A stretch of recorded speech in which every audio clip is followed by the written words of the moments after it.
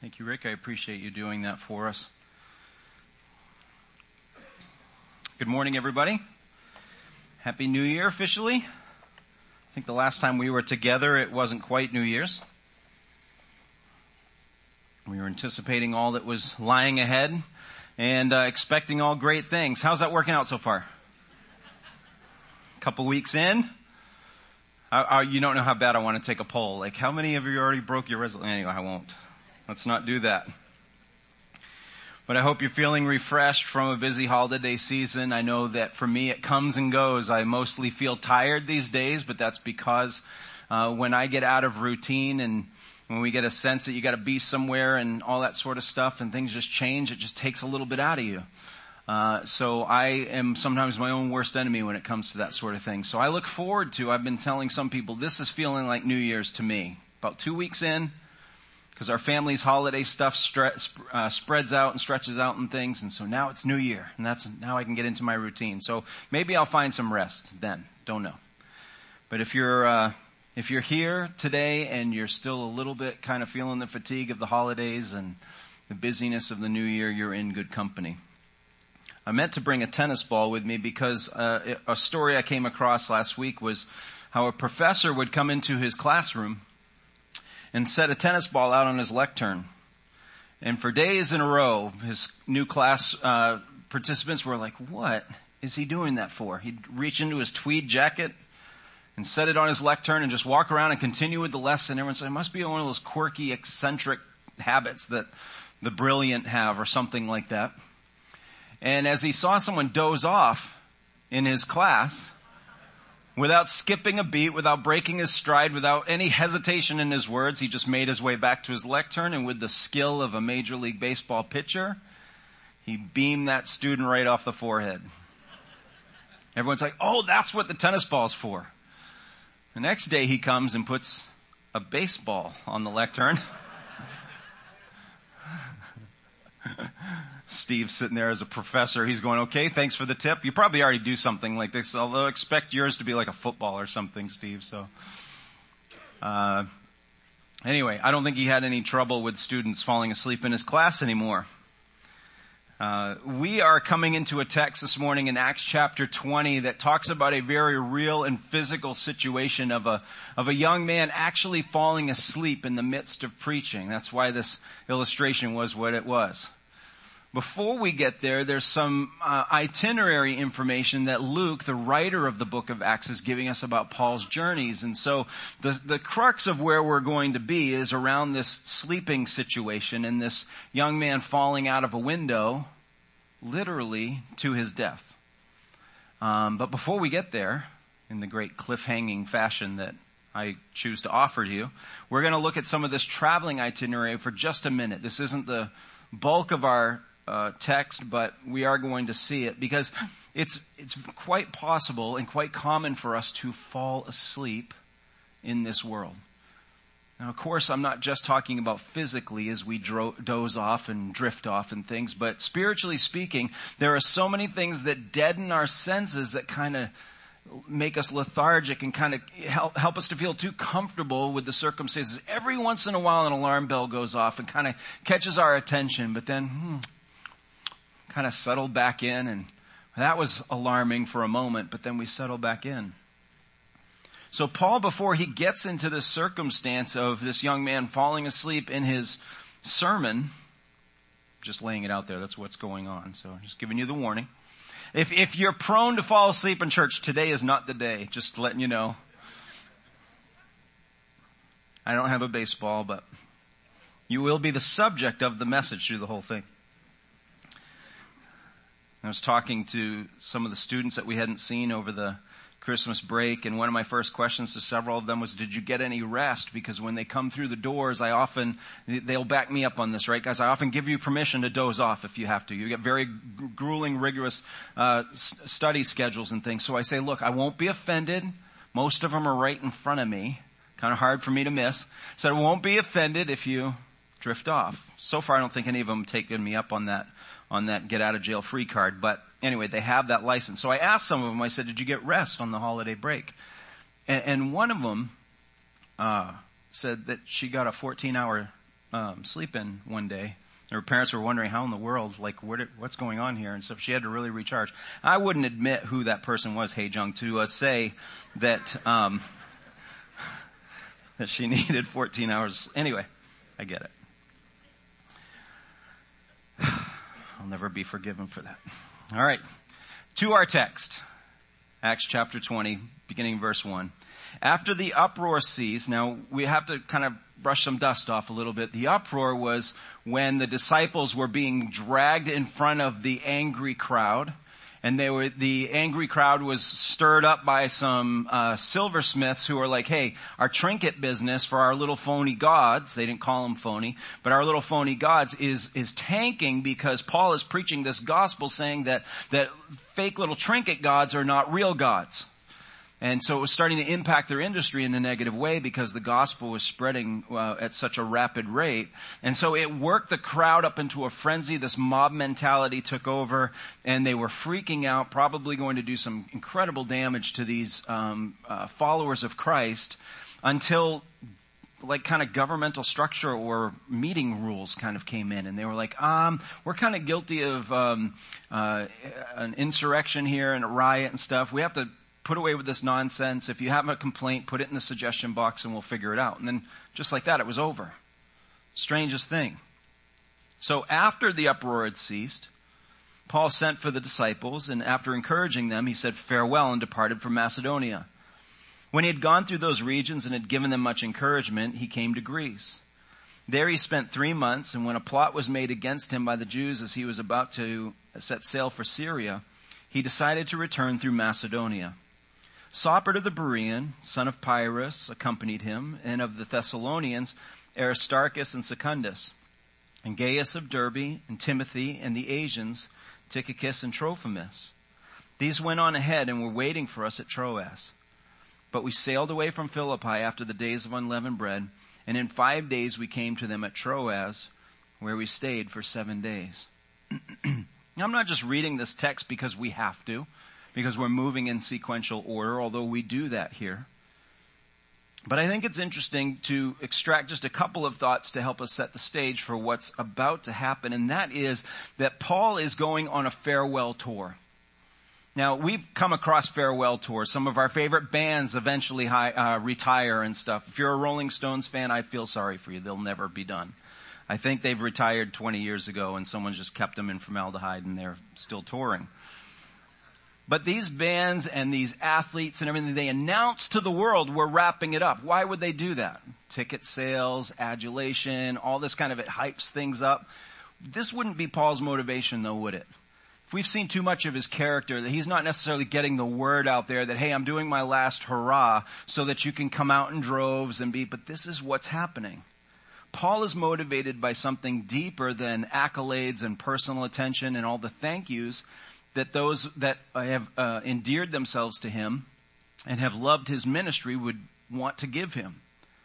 Paul is motivated by care and love for the church. He knows what he's moving towards. He knows why he's having to start saying goodbye to his followers, because the end for him isn't pretty. He's not ripe in his old age and he can't just keep going on anymore. There's something kind of darker at play as far as the world and the devil is concerned here. So Paul knows that this might be the last time I see a lot of these people. And so he's planning his trip, and he's going this way because of his care and his love for them.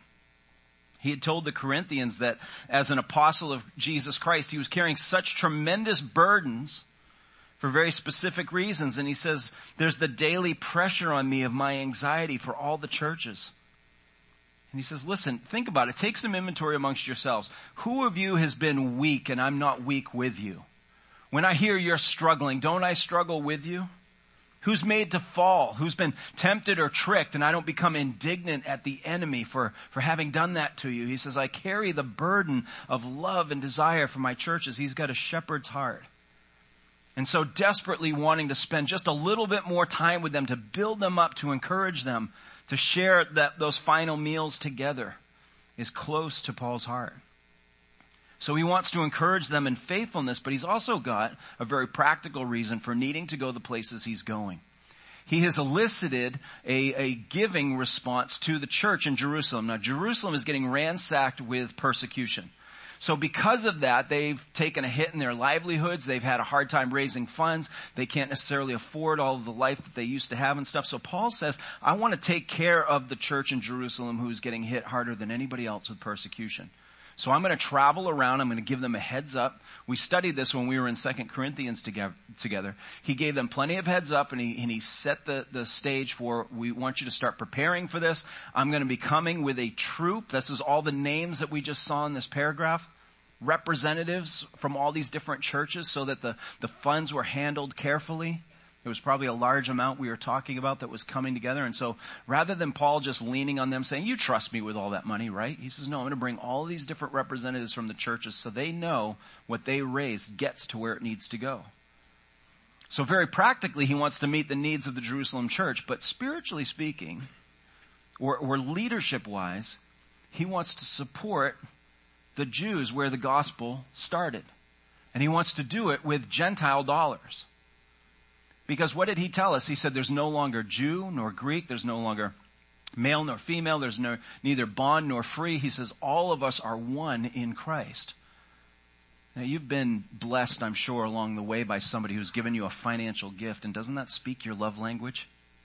It's like, I don't care. Money is like this universal language. Here, I want to bless you with this. And all of a sudden, there's this like endearing quality that person might have been someone you didn't think much of before or whatever, but now all of a sudden they're entering into your need or want to bless you with opportunity, and it breaks some barriers down. It melts some ice. So how much more so in this formation of the gospel spreading does this church in Jerusalem need to feel the tangible love of the saints from around the area, especially while they're suffering persecution? You can see why Paul had his eyes fixed on getting to Jerusalem. He had his laser beam set, so even if the plans thwarted or he heard about some attacks from the religious leaders and plots and schemes and things, he says, I'll go a different way. I've got to get to them. Even if I don't make it in my original time schedule, I've got to get to them. And he's motivated because he knows his time is short. In the second part of this chapter, we won't get to today. Verse 22, he says, and now behold, I'm going to Jerusalem, constrained by the Spirit, not knowing what will happen to me there, except, and this is a big except, that the Holy Spirit testifies to me in every city that imprisonment and afflictions await me. He knows this is a farewell tour.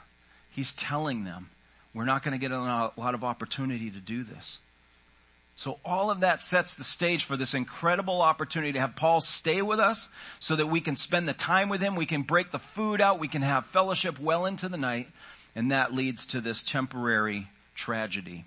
So we pick up in verse 7. On the first day of the week, when we were gathered together to break bread, Paul talked with them, intending to depart on the next day. So they got one more night with him. And he prolonged his speech until midnight. No jokes about long-winded preachers there.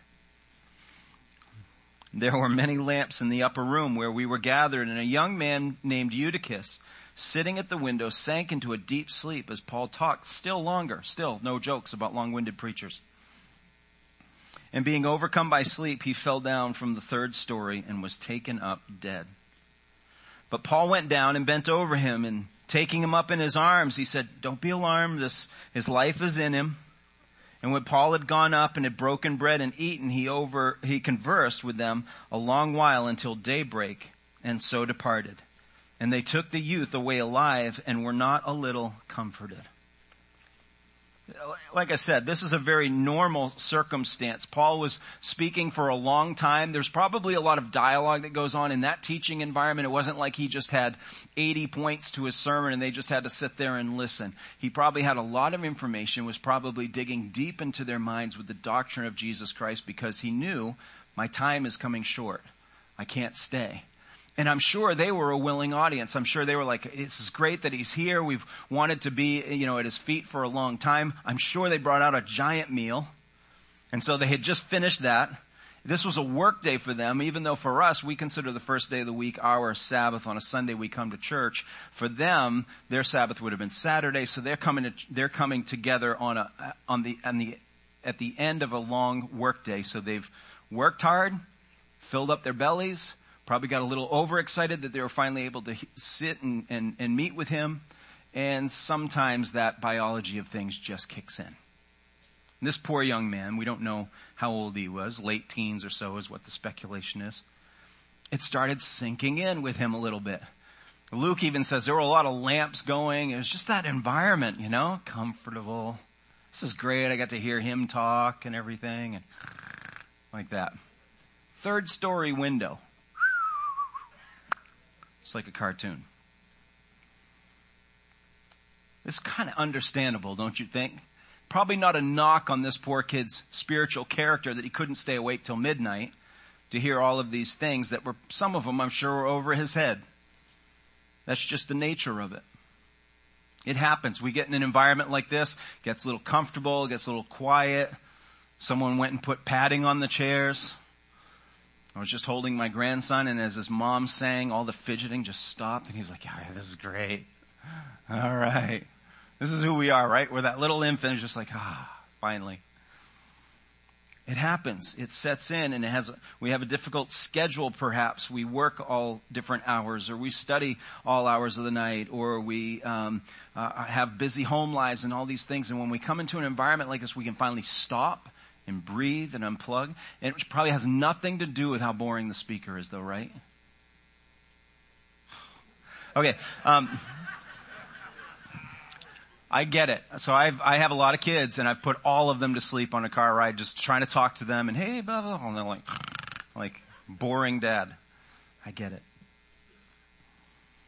So what we're going to talk about is more what this message, what this topic or event leads us into to think about spiritually, because these things do happen on a physical level. We fall asleep. And I was sitting there taking some inventory. Remember, I had a couple weeks to prepare this message. And so I had a little extra time. And so I was like, boy, if that happened in our midst, what could we do about it? Paul ran down, said, hold communion, we'll be back here in a second. Like in faith, you knew this is a temporary problem. And like the prophet Elijah, he just lays himself over the child and he says, hey, don't worry, I'm getting a heartbeat, I'm getting a pulse, breath's coming back, he's fine. So he was on top of things. If you fall asleep and fall out of your chair and, something like that, don't expect that here. I was taking an inventory of the kind of like what we could do as a leadership here at Faith, who you have available to you to get you out of such a jam. Permit me just a little ridiculousness here for a second. I was looking through my elder list and I was like, what could we do about it? I got a large team here of elders, very faithful as you heard from Rick already this morning. Ron Dunbar, who is our usual master behind the buttons in the back. He could put a mic up to your chest to see if there's any signs of vitality.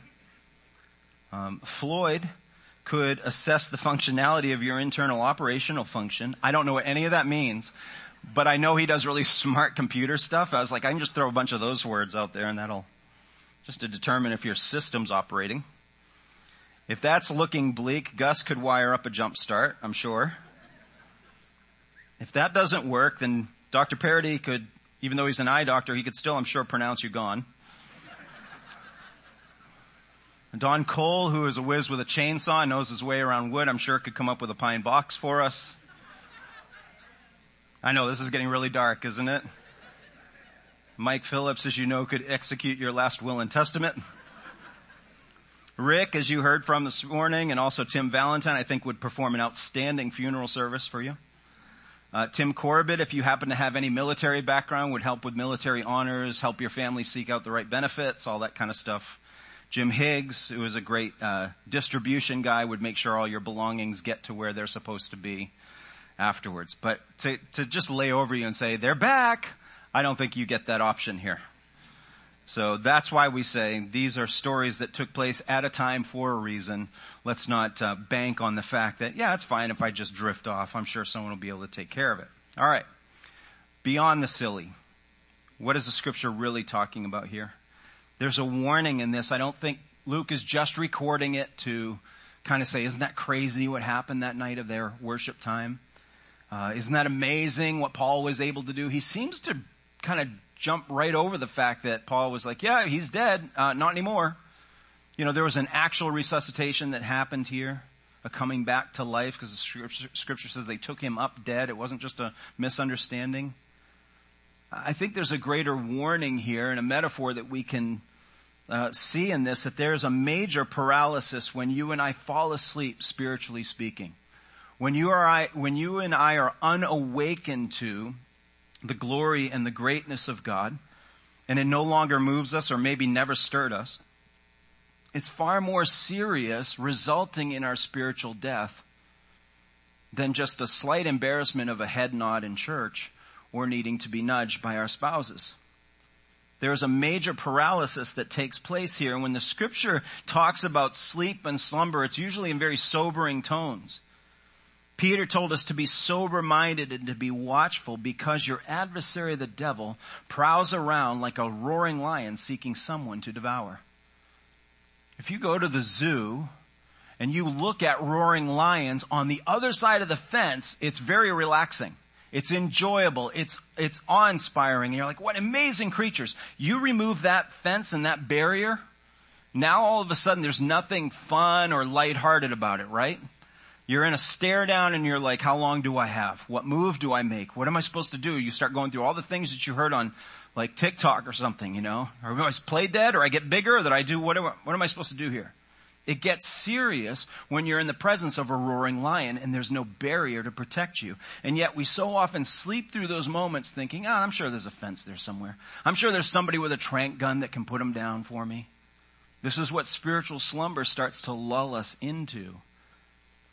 Where it's like that time when you know you need to move quickly and you get up and you don't realize your leg's been in the same position for far too long and it's asleep. And what you needed to do, you can no longer do because you were stuck and paralyzed in a position for far too long. The warning here is much more severe than slight embarrassment. Thessalonians tells us, for you yourselves are fully aware that the day of the Lord will come like a thief in the night. We sang about this already this morning, about being ready, about being alert, about being engaged in looking for his return. While people are saying there's peace and security, while that fence is between me and that roaring lion, then sudden destruction will come upon them as labor pains come upon a pregnant woman, and they will not escape. But you're not in darkness, brothers, for that day to surprise you like a thief. For you're all children of light, children of the day. We're not of the night nor of the darkness, so then let us not sleep as others do, but let us keep awake and be sober.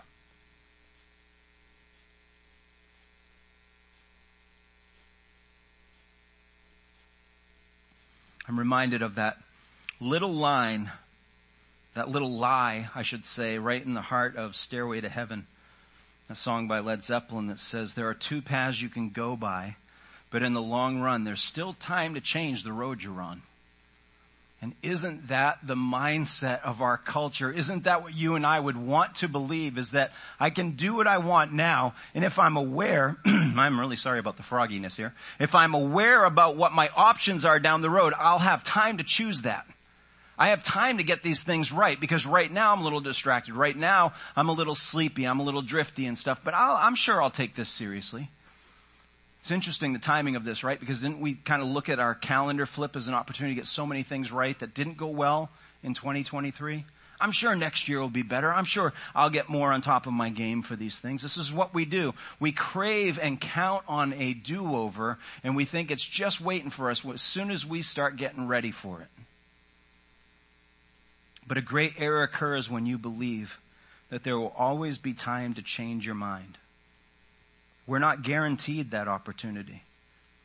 We're not told that we can keep burying ourselves and putting our heads under the blankets, and that the Lord will always just be so patient and waiting for us that one day when we decide to wake up, he'll be there waiting for us. We're not told that. Perhaps you're asleep because you've never been awakened. As I said, the language of Scripture is sobering. It talks in terms of death, that we are dead in our trespasses and sins. We're not just lethargic. We're like that young man who's completely knocked out. I got to work on this. Give me a second. Talk amongst yourselves. I'll give you a topic. Okay.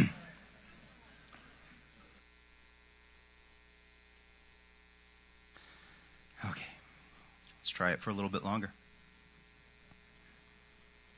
what he represents for us by actually falling asleep, actually falling out the window, and actually waking up dead, is that reminder to us that when we're asleep, spiritually speaking, when we've never been awakened by the Holy Spirit because we've looked at the things of God from a distance, or maybe we've just equated it to going to church, that's putting in our religious time, or maybe I'm getting that person off my back who really wants me to be there, and it's just a distant thing for me.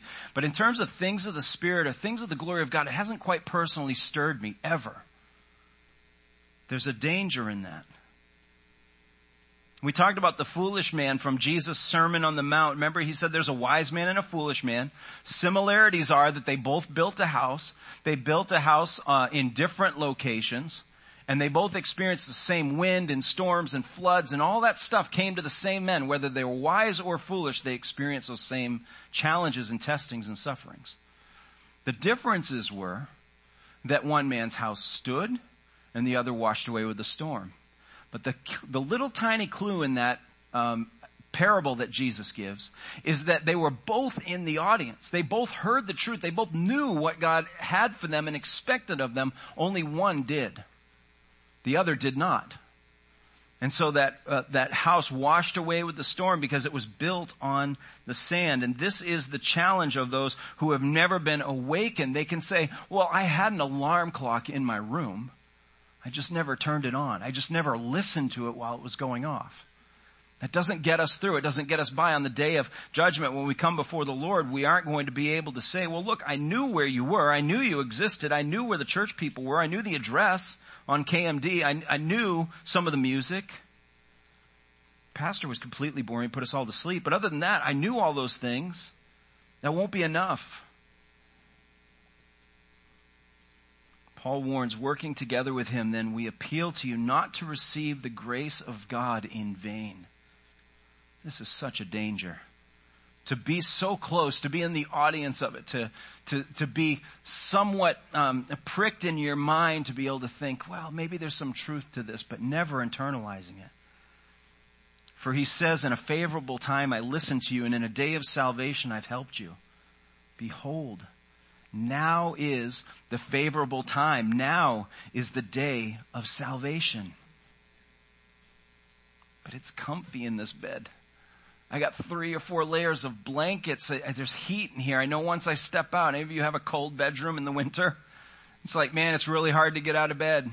That floor is going to be ice cold. Everything I put on is going to be cold and everything. So it just encourages us, stay where you are. Even if you're like, man, this is destructive on my life. I've got to get to work. I've got to get here. I've got to do this. I know, but isn't it nice in here? This is what we do, spiritually speaking. When we are asleep to the things of Christ, we just keep telling ourselves, I know what he wants from me. I know what he's calling me to do. But it's awfully cold outside of these blankets. You may recall I was saying that my daughter and I were listening to the Screwtape Letters, a C.S. Lewis classic, a short little book where Uncle Screwtape is one of the demons under Satan's control who is influencing, this is of course all fictitious, but he is influencing or training his nephew in the ways of deception so that people will stop turning to God and will end up joining them in hell. And he makes the point to his nephew, he says, don't you understand that the safest road to hell is the gradual one? The one where everything feels comfortable to your feet, the one where everything feels cozy. When we're comfortable, we don't need God. Nothing's earth-shattering. Nothing's waking us up to this reality of, I am all alone in this and I need a Savior. So he said the best thing that we can do to win is to make it comfortable for them. Remember, I've said before that Satan could care less if you worship him or even believe he's real. He would rather you think he's fictitious. He'd rather you think everything's going fine without the Lord. So maybe you're just fully unconscious to the things of the Lord. Maybe sometimes you're 1 foot in, 1 foot out. Maybe you haven't practiced a repentance that keeps you in line and in fellowship and relationship with the Lord. Or we could say it as maybe you're seldom repentant. Paul wasn't putting anyone to sleep. He wasn't just a long-winded, boring speaker. There was a lot to accomplish. There was back and forth, I'm sure. And it was a time of equipping. And those that knew, that were down to business and serious about it, they were there with their intention, hoping to be able to hear everything he was saying. But sometimes, like I said, the biology of stuff is just like, hey man, I'm full, I'm tired, I'm heavy and everything. We can't fault this kid for not staying awake. But this is often how we approach our time amongst the saints. Depending on what you are desiring out of your walk with the Lord will help you answer some of these questions. Is our time in church for our comfort, or is our time in church for our challenge? I find it interesting that some of I know I'm not a very between the eyes and hard-hitting, yelling, screaming type of person, but I found that the times where I've actually spent more time in those kinds of things, I've had more and more people come up to me and say, it's just what I needed today. And I commend them for that, for their faith of being saying, look, I came here to get challenged. I came here to get pushed and nudged in a direction. They know the time is short, that they know that what the Lord has for them to accomplish and what he wants to do in their life is so important. To not be comforted or coddled, but rather to be equipped.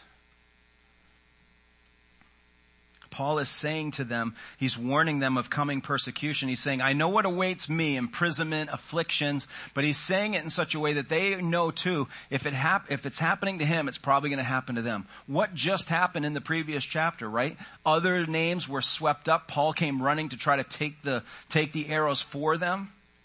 So they knew this isn't just a Paul problem, this is an us problem. What does it look like for us? What does it look like when the Church of Jesus Christ in 2024 at 250 Kennedy Memorial Drive has certain persecutions that come? And I know that preachers do this, try to scare us into a frenzy and say, you never know what you're going to face when you leave here and things. But let's be honest about this. Isn't this a great awakening for us to consider? What is God doing? What is he about to do in the area around us? So we were just, we've been enjoying the last couple of weeks now. We've been able to work with Jeremy now in a full-time capacity as our outreach pastor. We've had Steve now in our midst helping us out with all the functions and things of the church and stuff. And it's like we just touched a couple of nerves in our community, and already the Lord's like, here, I'm going to bless you with this. I'm going to put fruit in this bowl over here and have you reach. And it's been going incredibly well already, to the extent that we're like, Lord, what are you about to do? Things that we can't even ask or imagine is how he shows up in his power and in his might. Are we ready for this? Do we anticipate that he's about to make us uncomfortable and lead us in different directions and challenge us? Sometimes we're seldom repentant. And we don't come to the Lord and say, okay, Lord, my vessel has got some grime in it. I need to be cleansed and cleaned for your use and your operation. And I haven't come to you in a while, just kind of laying bare before you saying, Lord, forgive me, search me, and know me, as the psalmist would say. See if there's any wicked way in me. We had our time of communion, not so that we can feel religious, right? Not so that we can check our box, but so that we can have that opportunity to come before the Lord and say, I just want to be used by you. And I know that the things I hang on to, the things I allow to own me, keep me from being effective for your name and for your glory. And that's what I want more than anything else. Maybe some of you are in the same boat that I'm in, where I feel like I've been around this environment my entire life. I started going to church when I was 8 or 9 years old. And so for all practical purposes, that feels like my entire life. I remember being this little kid on the back pew that my mom would bring just her and I sometimes, or my sister would come and stuff. And we'd be in the back pew of East Auburn Baptist Church. Maybe some of you know that church, a great and growing church in Auburn.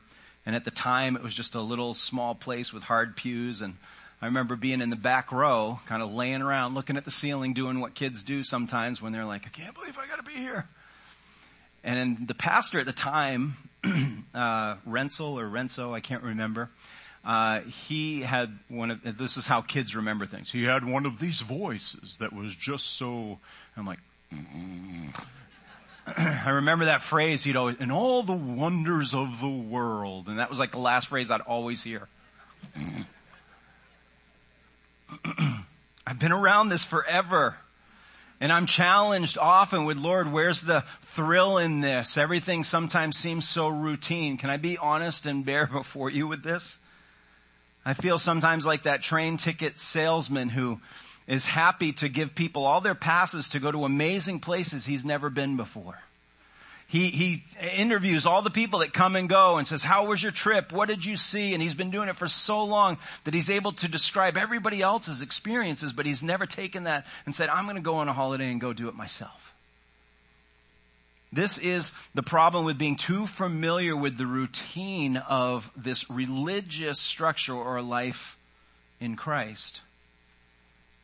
That all that he has for his children and the places he wants to lead us, we don't allow ourselves to go. We don't step out on faith and say, okay, Lord, you lead and I will follow.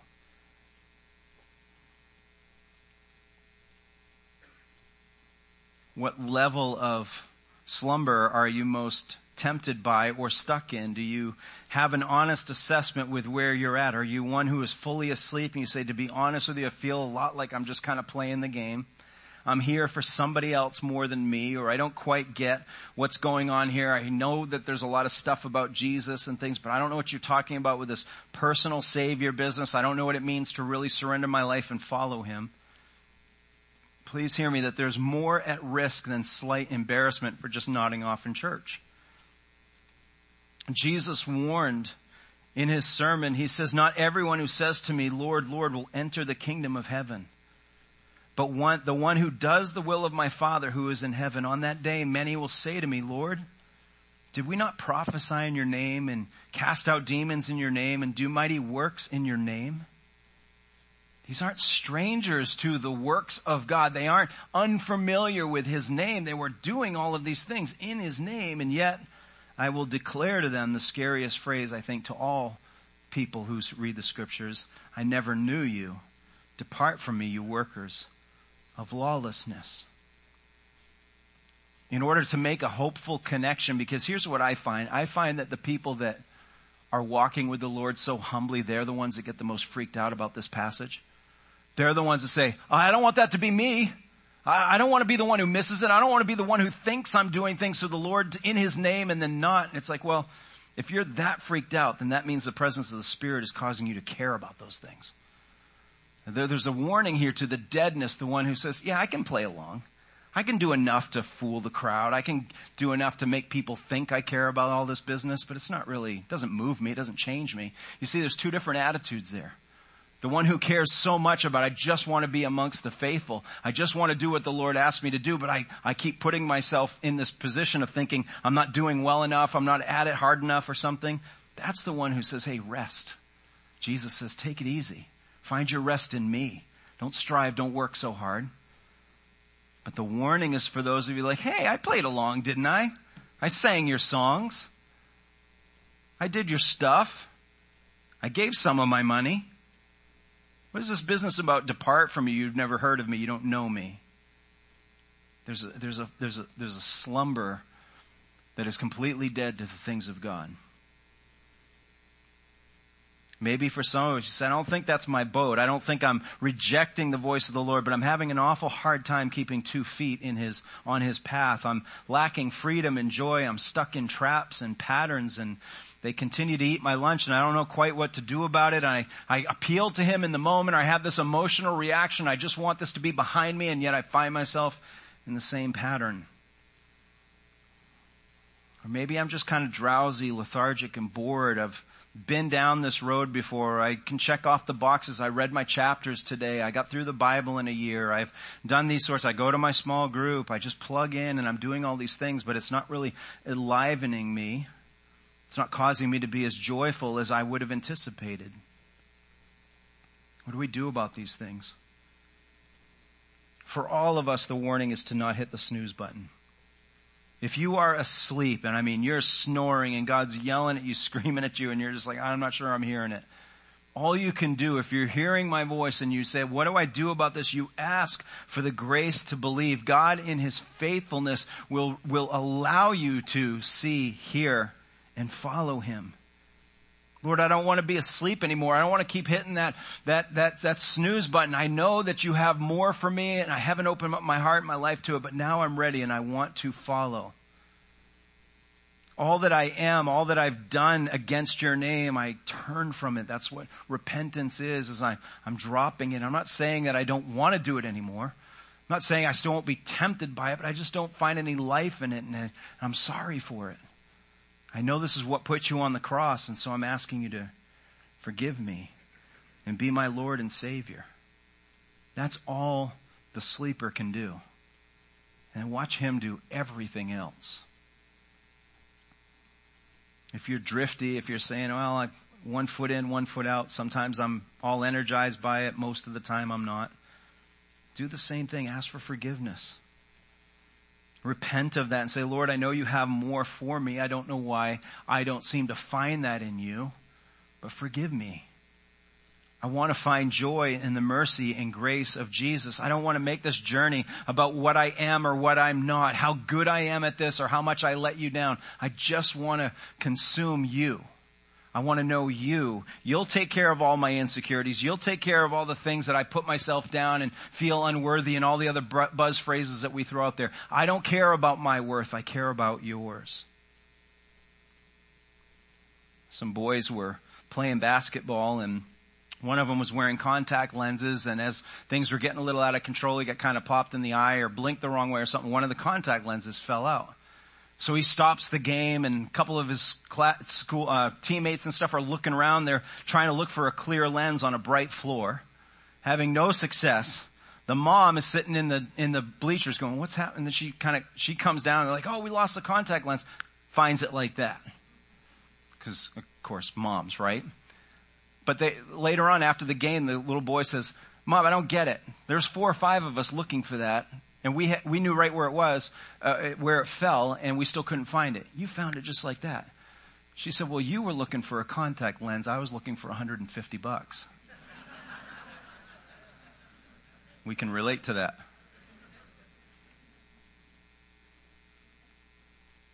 You see how we keep kind of thinking like, I thought this Christian life thing would be more energizing. Dare I use the phrase sexier? I thought it would just be like this emotional experience where people would just be in awe about how close I am with my Savior. And then I would get over my stuff and I wouldn't be beat up by it, and I would have my bills paid, and I would be able to present all of this as like, this is the Christian life. It's in balance and in perfect harmony.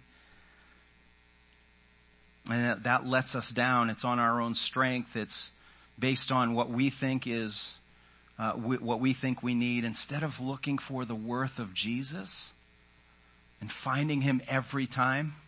When we start holding high the value of Jesus, then we find him in our struggles, we find him in our persecutions, we find him in our victories, we find him in our easy days, our bad days. We hear his voice calling us out of bed. That's the worth that Jesus brings, and that's the pursuit that all of us have the opportunity to have in our lives. As we open our Bibles, we're not just doing it anymore to check off the boxes, to be able to say, I want to be that disciplined Christian that's finally read the Bible cover to cover. That's a great endeavor. I encourage that too. I still do it. But I have to slow down sometimes and say, where's Jesus in this? Because he's dead in the middle of Leviticus. He's there in Deuteronomy. He's there in Joshua. He's there in all the Bible. Do I slow down enough? Because he's my worth. The check marks are one thing, and that's great, but that's not really what I'm in it for.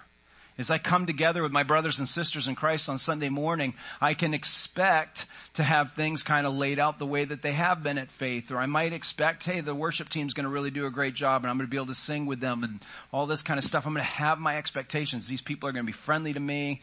They're going to hear about if I have any troubles or any burdens of this week. I'm going to find a caring ear.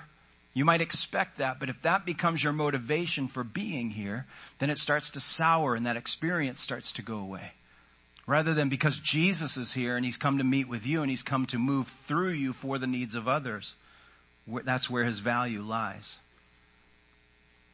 Let me close with just a parable here that Martin Luther had come up with a long time ago. A parable of Satan on the throne, and he's receiving reports from all of his demons that were coming and reporting their efforts to lead Christians astray so that they would gain more souls to their kingdom of hell. And one came and said, well, I encountered the Christians in the desert, so what I did was I loosed the lions on them, and soon the sands were strewn with their mangled corpses. And Satan's response was, well, what am I supposed to make of that?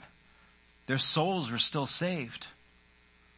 Another one's like, rookie. Hey, I met the Christians at sea, and I sent a great wind, and the ship obliterated on the rocks, and all the Christians were drowned. And Satan says, you're not getting it. Their souls were still saved. And the last one comes and says, 10 years I've been trying to cast Christians into a deep sleep, and I finally succeeded. And that's when all the alarm bells in hell rang with celebrations and joy, because they had been lulled into a sleep, believing that this place doesn't exist. There's not an enemy of your souls. Ephesians 5 says, for anything that becomes visible is light. Therefore it says, awake, O sleeper, and arise from the dead, and Christ will shine on you. As we're snuggled in our beds, under all those covers of all the temptations and the comforts of the world, we have to be mindful of the fact that real life is outside of those comforts. That our real calling to follow Jesus is one of often discomfort and challenge and pressure. But it's a glorious calling. It's one where fulfillment is found. It's one where true life happens. Let's not build a Christian faith or a Christian walk on the conveniences or comforts that we believe we need. Instead, let's just follow Jesus wherever he takes us, through the good and the bad, knowing that he is our worth in the entire journey. Would you please stand?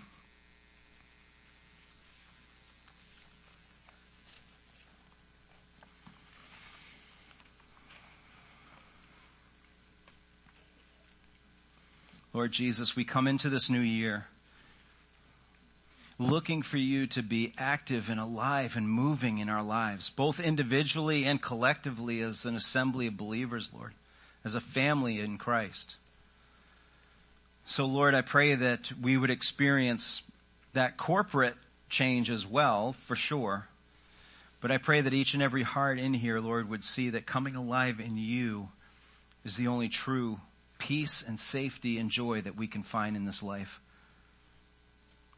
We have several challenges going on in the lives of our brothers and sisters in Christ. We hear of sicknesses and surgeries and despair and financial hardships, Lord. And instead of just praying for their relief, although we do, let's also, God, move in your people to pray for their growth.